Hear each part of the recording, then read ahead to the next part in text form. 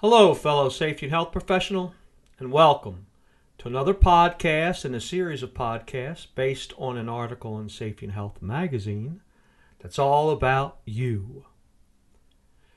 If you were to ask me what I think the world needs most right now, I'd say more kindness.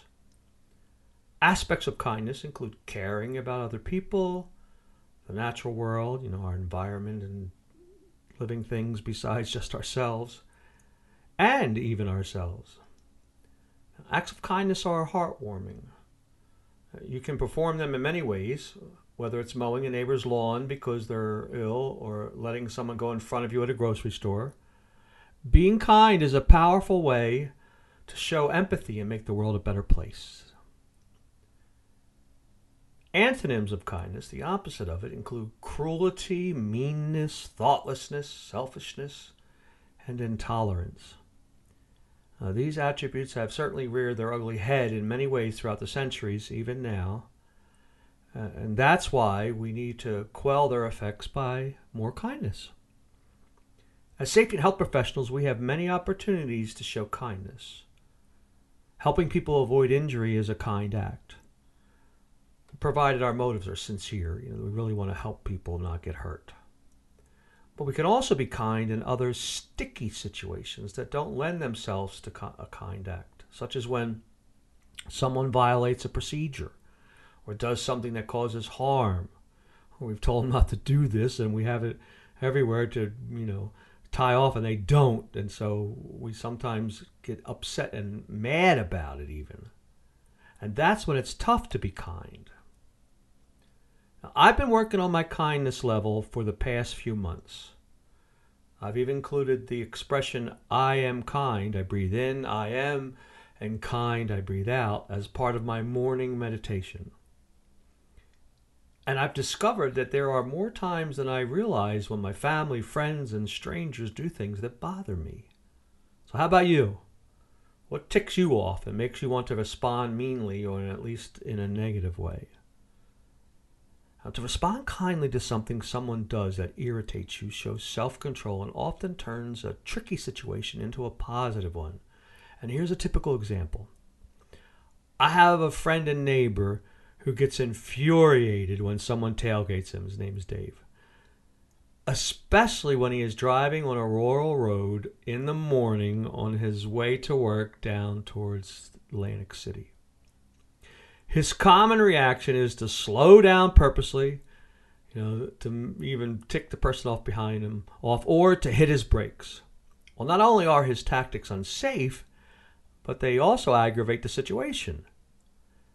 Pulling over and let that person pass you is the kind thing to do, even if the driver behind you is in the wrong. Here are a couple things that help me act kindly in trying situations like when I'm being tailgated. First off, give people the benefit of the doubt. Now, when I first started my tenure in the nuclear industry as a radiation protection technician way back in 1981, I saw a video during a training course that has stuck with me all these years. It showed a car weaving in and out of traffic, pausing and then running red lights and tailgating and just, being ridiculous on the road. Well, after a few minutes, I'm sure everyone watching, including myself, thought, what an idiot. You were mad at the guy. However, that changed when the car stopped in front of an emergency room. The driver gets out, runs over to the passenger side, grabs a small child, and rushes into the hospital.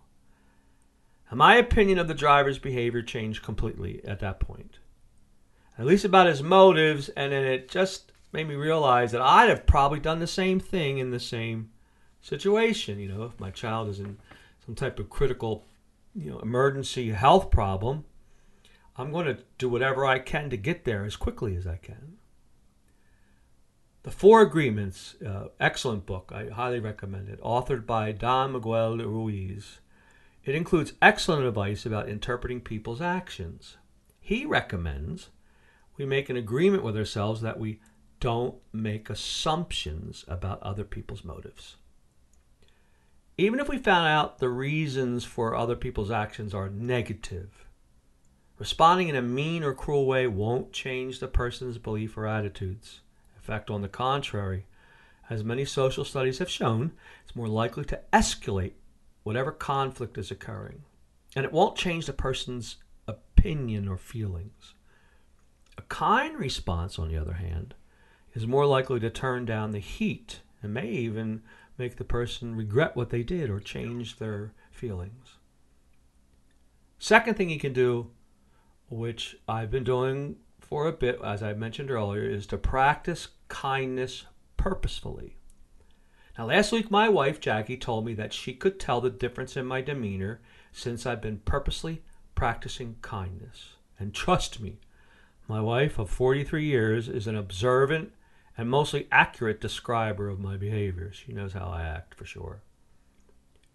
So, why not take notice of your kindness meter? There's no downside to being kind. Even when you must be firm about a situation, which we must at times as safety professionals even, you still can always be kind, whether at home or work. There's rarely a need in our lives to be mean and never a reason to be cruel. You can practice being kind every day in small and large ways. If you do, it will strengthen your kindness muscle. My favorite kindness quote from the 14th Dalai Lama is, "Be kind whenever possible. It is always possible."